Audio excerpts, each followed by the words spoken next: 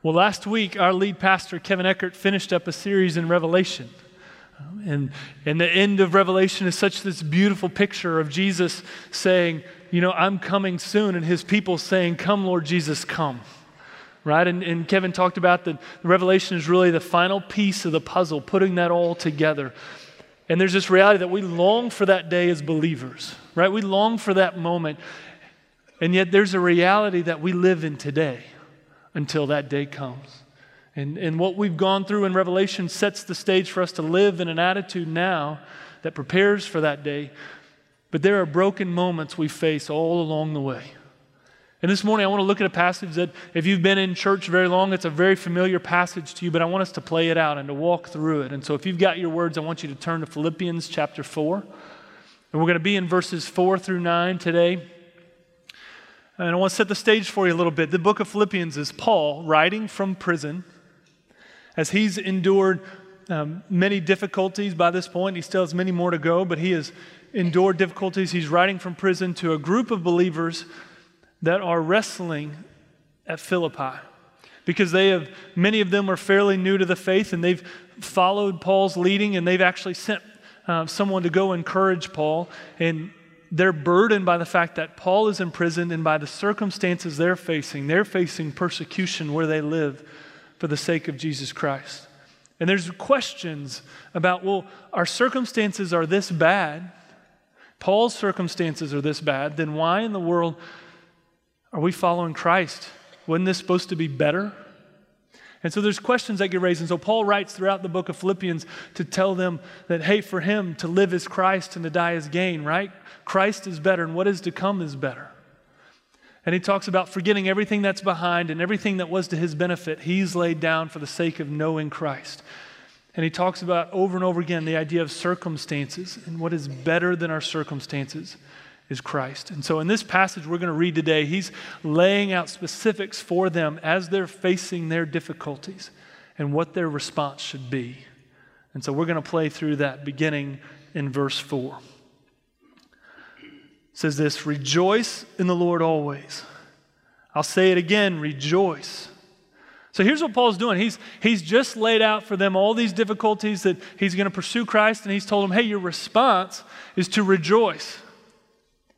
And he knows exactly what their response to that will be, did he say that right?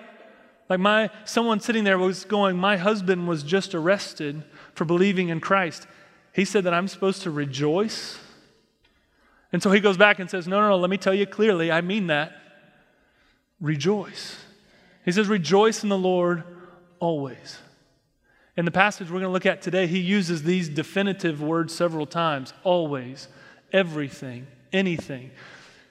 This idea of always, right? You and I have circumstances in our life where we go, yeah, I don't know that I need to rejoice in that one. No, God means that one too. Yeah, but what about this? Nope, that one too. But Kurt, you don't understand this. Yeah, no, God means that one as well, right? All of those circumstances, it's rejoice always. And this word rejoice, literally, it means basically like a calm cheerfulness. It's not like always just throwing a big party and a big celebration. It is a calm cheerfulness in what is faced.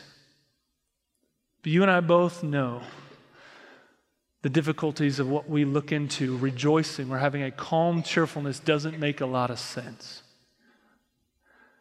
See, when our first child was born, leading up to that, everything was normal, everything was fine. And then right before, a day or two before he was born, my wife got sick and took her to the hospital, and we couldn't quite figure out everything that was going on. And I spent that first night in the hospital with her hooked up to monitors, the baby on monitors, and they gave her something to sleep, but I spent all night in that chair watching those monitors. To this day, I can see those monitors. And the little blips and the little beeps, the little things, knowing everything that was happening. And yet to take a verse like this to say, I'm supposed to calmly be cheerful, not knowing what the next moment holds. But notice what it says. It doesn't say just rejoice because I'm supposed to have some goofy looking smile on my face and act happy. It says rejoice in the Lord always. What this is saying, what he's talking about here is this picture of I have the opportunity to be calmly cheerful because of who God is, no matter what I face. So as I sat in that hospital room, I wasn't celebrating or calmly cheerful that my wife was lying in that bed and we had some uncertainty. I was calmly cheerful about the fact that the God who loves her more than I do was in control. And that the God who loved my unborn son and cared for him more than I did was loving us enough to carry us through whatever the next hours held. I have to confess, not all of those moments were cheerful, calm moments. Plenty of those were back and forth wrestling of God, what are you doing? What's going to happen? How's this going to play out? Right? But the Lord's saying, rejoice in the Lord always. To have a calm cheerfulness because of the character and nature of God, not because of the circumstances you face. And if that isn't enough, Paul goes on to say, let your gentleness be evident to all. So not only does he say rejoice or have this calm happiness or calm cheerfulness in every moment, but he says, let your gentleness be evident to all. I don't know about you, but when I'm wrestling with a hard circumstance, gentleness is not my most evident feature. Right? That word also really means reasonableness. I'm not usually reasonable in the most difficult moments of life. In fact, what I didn't tell you was when they got my wife into the hospital and they were kind of monitoring her, they were waiting on something back from the doctor, and it seemed like a long time before they did anything to help her. And at some point in my gentleness, I made my way out to the nurse's station. And what I felt was gentle said, somebody needs to give her something now. And I turned around and walked back. And what I heard on my way back to the hallway from the nurse's station behind me was husband in Fords getting upset. Right? There was not a reasonableness or a gentleness in the midst of that moment. So how do we get to this place of reasonableness or this gentleness? In fact, it's supposed to be evident to all. So what he's telling the people at Philippi is, hey, the people that won't shop in your store anymore, they're supposed to see your gentleness, even though your business is going under. Hey, the person that put your wife in jail, they're supposed to see your gentleness, your reasonableness, and your calm cheerfulness in the Lord in such a way that they recognize it. It ought to be evident to everybody around you. Again, for me, that's not quite the easiest thing to see happen. How in the world does that happen? The next phrase is key to this picture. After he says, let your gentleness be evident to all, what does he say? The Lord is near.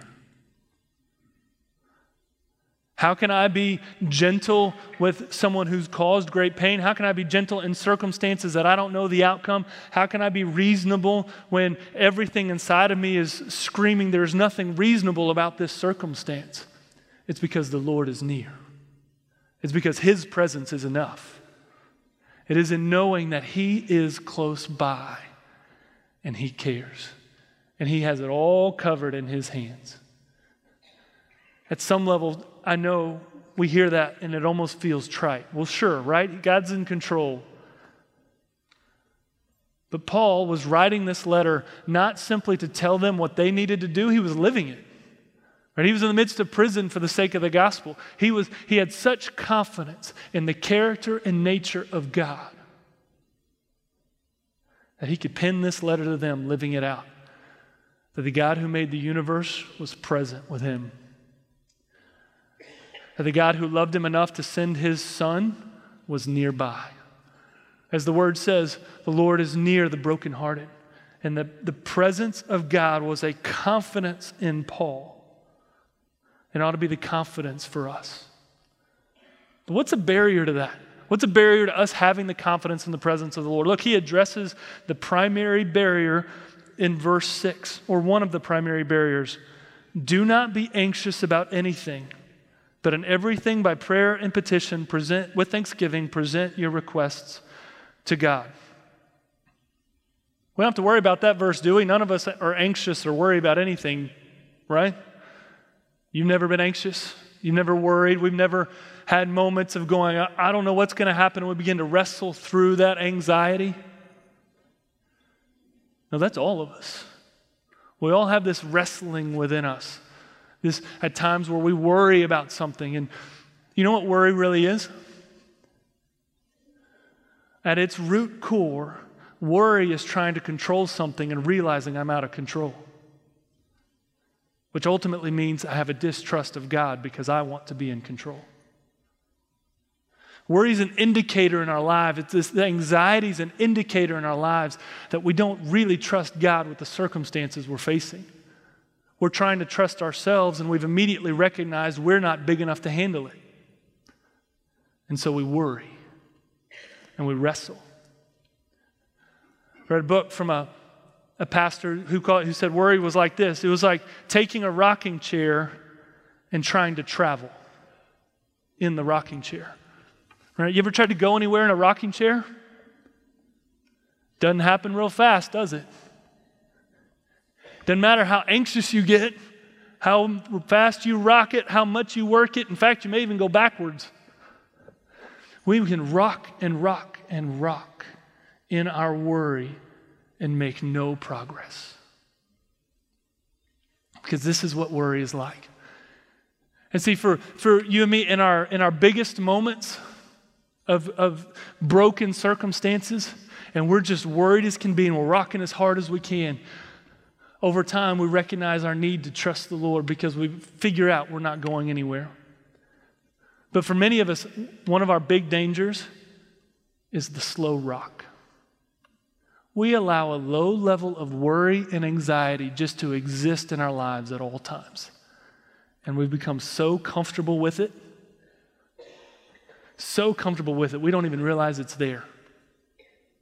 And we're just slowly rocking back and forth in a low measure of worry. See, the problem with worry is it does a few things in our life. At worst, it moves us completely away from the Lord. Because when we think we have this image that God's goodness means not allowing anything broken to happen in our lives, that then we start to worry when something happens, and we worry that God's not big enough to take it because something terrible happened. And then that worry leads us to a place of going, God's not good, God's not powerful enough, He's not able to handle it, and at worst we move away from Him. The best thing worry does, and it's not good, that best case scenario, worry renders us ineffective to carry the gospel to anybody else. When I get consumed with worrying about what I'm facing, guess what happens? I don't care about my neighbor next door who doesn't know Christ. I'm consumed with me. When worry consumes my life, I'm so busy rocking back and forth that I don't notice the person in the cubicle next to me at work. I'm not carrying the gospel to anybody. Our enemy, if he can't lead you to not ever knowing Christ, and he knows that you know Christ, he'll work to lead you ineffective for the sake of the gospel. And worry is one of his greatest tools. Because we get consumed with ourselves. But this passage doesn't leave us without what our response should be. Right, look at what it says. But in everything, by prayer and petition, with thanksgiving, present your requests to God. But in everything, by prayer and petition. This petition, these are supplications. These are help me prayers. These are, God, I'm broken and I've got no way forward and I need you to move. See, the thing that we miss at times with worry and anxiety and being anxious about things is we think what that means is we are not allowed to see the big weight of something we're carrying. We think it should just be like this goofy grin that's like, okay, we're all good. I shouldn't have to worry about that. No, the reality is all of us at times, and many of us right now in this moment, are carrying huge weights of brokenness in your circumstances. So what is he saying by prayer and petition with thanksgiving, present these requests to God, right? We're supposed to, what we do is we take these things and we take them to the feet of the Lord because we allow him to carry the weight instead of ourselves. When I carry the weight, I will never be able to fully carry it. When he carries the weight, he's able to carry it every single time. Here's the example. I don't know if you've ever read the book, The Hiding Place by Corrie ten Boom. She was a Dutch clockmaker and watchmaker during World War II. Her family hid Jews during that time, and eventually her family was discovered doing that, and they were put in concentration camps, and her story is an incredible story. There's a time when she was a little girl, and she remembers riding a train with her dad, and her dad had some clock-making tools and resources and things in his bag that made it, or in his suitcase that made it really heavy. And so they're riding on the train, and she heard somebody say a word at some point. So when they're riding the train, she asks her dad, what does that mean? And instead of just answering her what it meant, he got up, picked up the suitcase, kind of set it down, and said, Corrie, why don't you carry that suitcase?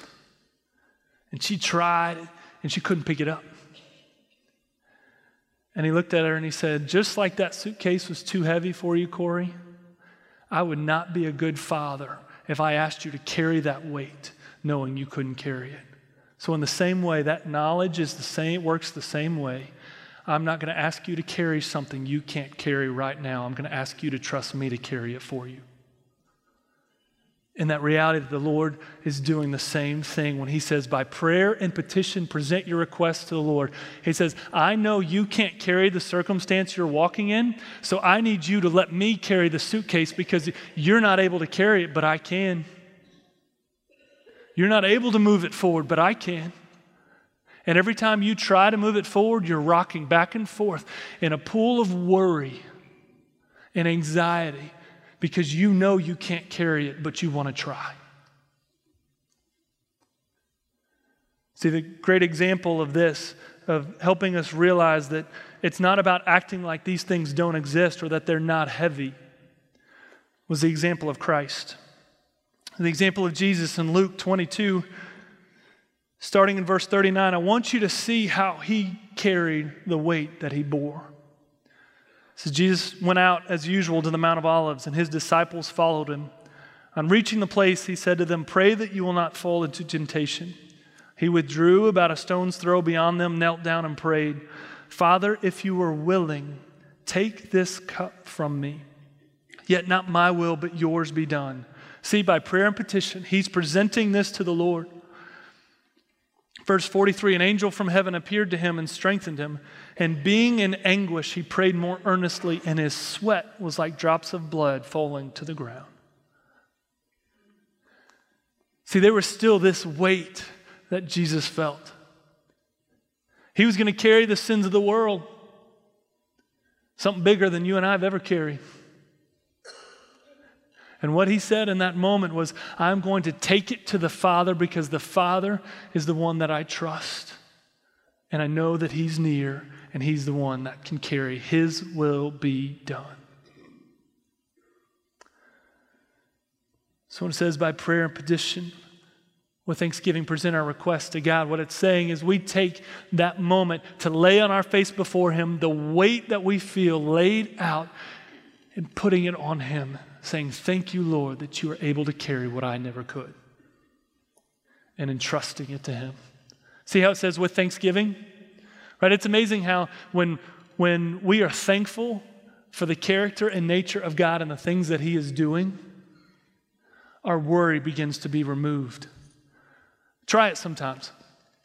Begin to write out the things that you're thankful for the Lord. And when you're in the midst of something chaotic, take time and begin to write out what the Lord has done in your life and to praise God for his character. And as we begin to focus more on the thanksgiving of who he is, the worry of what we have to deal with begins to become smaller because we begin to see him as bigger. And as we see him as bigger, our thing is smaller. We entrust it to him and know that he's big enough to carry that weight. That's why it says with thanksgiving, we present these requests to God. And notice what happens as we do that. And the peace of God, which transcends all understanding, will guard your hearts and minds in Christ Jesus. Did you catch that? The peace of God. The peace of God then begins to settle over us. His peace, right? Not something we muster up, but His peace begins to settle in. And notice what His peace does, right? It transcends all understanding. As a pastor, I have moments, and plenty of moments, to be in a room with someone days or hours before they pass away. And to be in that room with a believer, someone who's followed Christ, trusts Christ, and their hope is in Christ. There is a peace in that room that doesn't make sense to most people. I've been in the room with a 20-something-year-old young man who 3 years prior was wrestling with cancer, had another person from this church who had wrestled with cancer who connected with this young guy, and the person from here led that young guy to Christ because of the similarity of cancer they had. So 3 of us at times got to meet and walk through the Word together. I got to do this young man's wedding. He went into remission, got to do his wedding. A few days before the wedding, they get the phone call, looks like cancer's back. They walk through that wedding. They spend the next almost year of their life walking through the battle of cancer until he went home to be with the Lord. But days before, I got to spend time with him and hear his heart. And I can tell you, because of the fact that he knew Christ and he knew his death was imminent, his peace was greater in that moment than it was 3 years prior before he knew Christ, when he thought death was likely, but it wasn't even imminent. At the point that death was imminent, he knew Christ, his peace was greater than anything he'd ever experienced before. It's a peace that passes all understanding. And so as we take our worries and lay them down before the Lord, His peace begins to settle in. And look what it does. It says it will guard your hearts and your minds in Christ Jesus. It's amazing that God's peace is the guardian of our heart. It's the guardian of our minds. As we are comfortable and resting in His peace, our hearts are protected. Because think about it. When you and I walk through the difficult circumstances of life, what are the 2 areas of our lives that we start to question God? What we feel and what we think. Right? God wouldn't possibly allow that. My mind begins to wander to places that would challenge the character and nature of God. My feelings, my brokenness begin to lead me away from what is true in the Lord. So that if His peace and that my confidence that He is near and He is big enough has settled on my life, then whatever I face, His peace guards my heart and my mind and keeps me from chasing rabbits that will lead me away from the Lord rather than to Him. It becomes a guardian. And the Lord does a work there that we couldn't even think possible. So He ends this particular passage talking about the ways that we should think and respond. So finally, brothers, verse 8, whatever is true, whatever is noble, whatever is right, whatever is pure, whatever is lovely, whatever is admirable, if anything is excellent or praiseworthy, think about such things. Did you catch that? All these things, these are intentional pieces that we're supposed to lay before the Lord. Right? This is an intentionality with our minds of moving toward the Lord in what is right and true. Here's what we realize. We are called to be intentional about the way we set our heart and mind up before the Lord. So here's what I mean by that. A picture of it. When I'm at home, on my dresser, I like my dresser completely cleaned off. I don't like anything on top of it. I don't want anything there. I want it all off. But over time, what happens, I come in, I'm tired. Set my keys on my dresser. I don't want to put them up where they go. I'm tired. I put something else on top of the dresser. My dresser starts getting full of stuff, and then I look at it one day and go, why is there stuff all over my dresser? Because I was too lazy to put it where it belonged. And then I'll clean it all off again and go through that cycle again. This idea that our minds are supposed to be a place that we are intentional about putting into them what moves us toward the Lord and not things that move us away from Him. Whatever is true, whatever's noble or honorable, whatever's right, whatever's pure, whatever's lovely. This is intentionally taking our thoughts captive and pushing them toward the Lord so that when the difficulties come, our minds are already settled in a place that His peace has taken control. See the progression of what Paul's talking about? See, if thanksgiving helps push our anxieties out, think about how much more thinking about what is true and processing what is right and what is honorable and what is noble, what is pure, what is lovely. If those things are what are captivating our minds day in and day out, when the difficulties come, we respond the way Paul does. Not in allowing the circumstances to dictate to us how we should respond, but we allow the presence of God to dictate to our circumstances how we will respond. And the game changes. So he says, whatever you've learned or received or heard from me or seen in me, put it into practice, and the God of peace will be with you.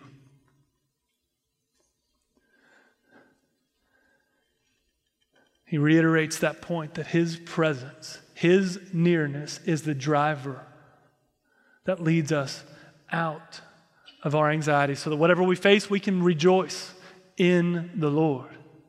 We can let our gentleness or our reasonableness be evident to other people. We can take our anxiety and worry instead of rocking away, trying to travel a great distance to fix a problem that we can never fix, and spending hours in emotional baggage trying to carry it on our own. The Lord says, you lay it out before me. Here's the deal. The reality of walking through our worries and anxieties, we need each other to help point us back toward what is right and what is true. This is not necessarily that we just sit here and go, well, I'm going to figure it out. I'm going to stop worrying. Some of you are worried now because I said to stop worrying. You're like, I'm worried that I'm not supposed to worry because I already worry too much. And the reality is we need other people to help us move more toward Christ. That may be someone in your small group, your life group, home group, somewhere else that you go, hey, I am wrestling with this and I want to lay it down before the Lord. I want to just pray, help me prayers and trust it to the Lord and let Him carry the weight, but I just can't. And I'm trying to carry it on my own and you need someone else to walk with you. You may not have anybody like that. And we have Stephen ministers that they're trained and designed to walk with you through something to help move you more toward Christ.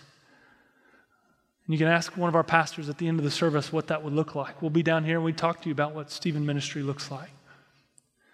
You may go, I so wrestle with anxiety and worry that I'm just so far off. I've rocked the chair to pieces and it's broken underneath me. Allowing a Christian counselor to come alongside you and help you walk through that. There's lots of ways that we need to allow others to help us move toward Christ. But not just seeing this and going, okay, I got to work harder. Seeing this and knowing that we rest in the goodness of the Lord and allow our minds to dwell on the things that move us toward Christ. So here's the deal. Sitting in a rocking chair, trying to worry, trying to travel, yeah, that's not going to get us anywhere. But if we rest in the Lord, you know, there's a good use for a rocking chair, right? As a father of 4, rocking chair is one of my favorite places.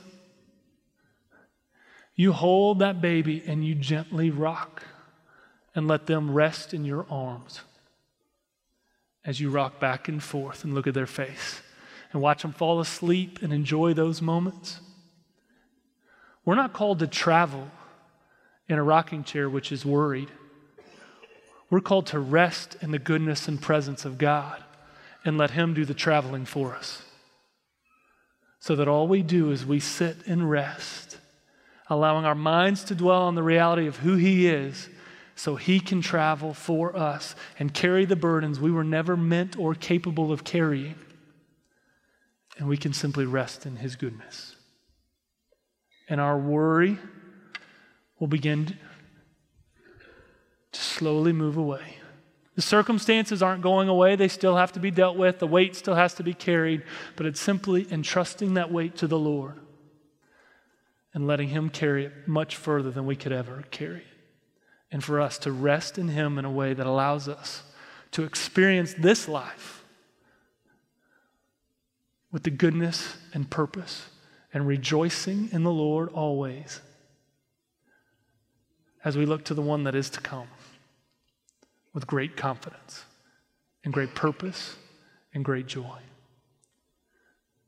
It's difficult for all of us, but the more we allow the Lord to take our anxieties, worries, and allow ourselves to calmly rejoice before the Lord in everything we face, the greater possibility we have of carrying the gospel to other people around us. And that's why we're here, is for others to see the good news of Jesus Christ, that he is more than enough.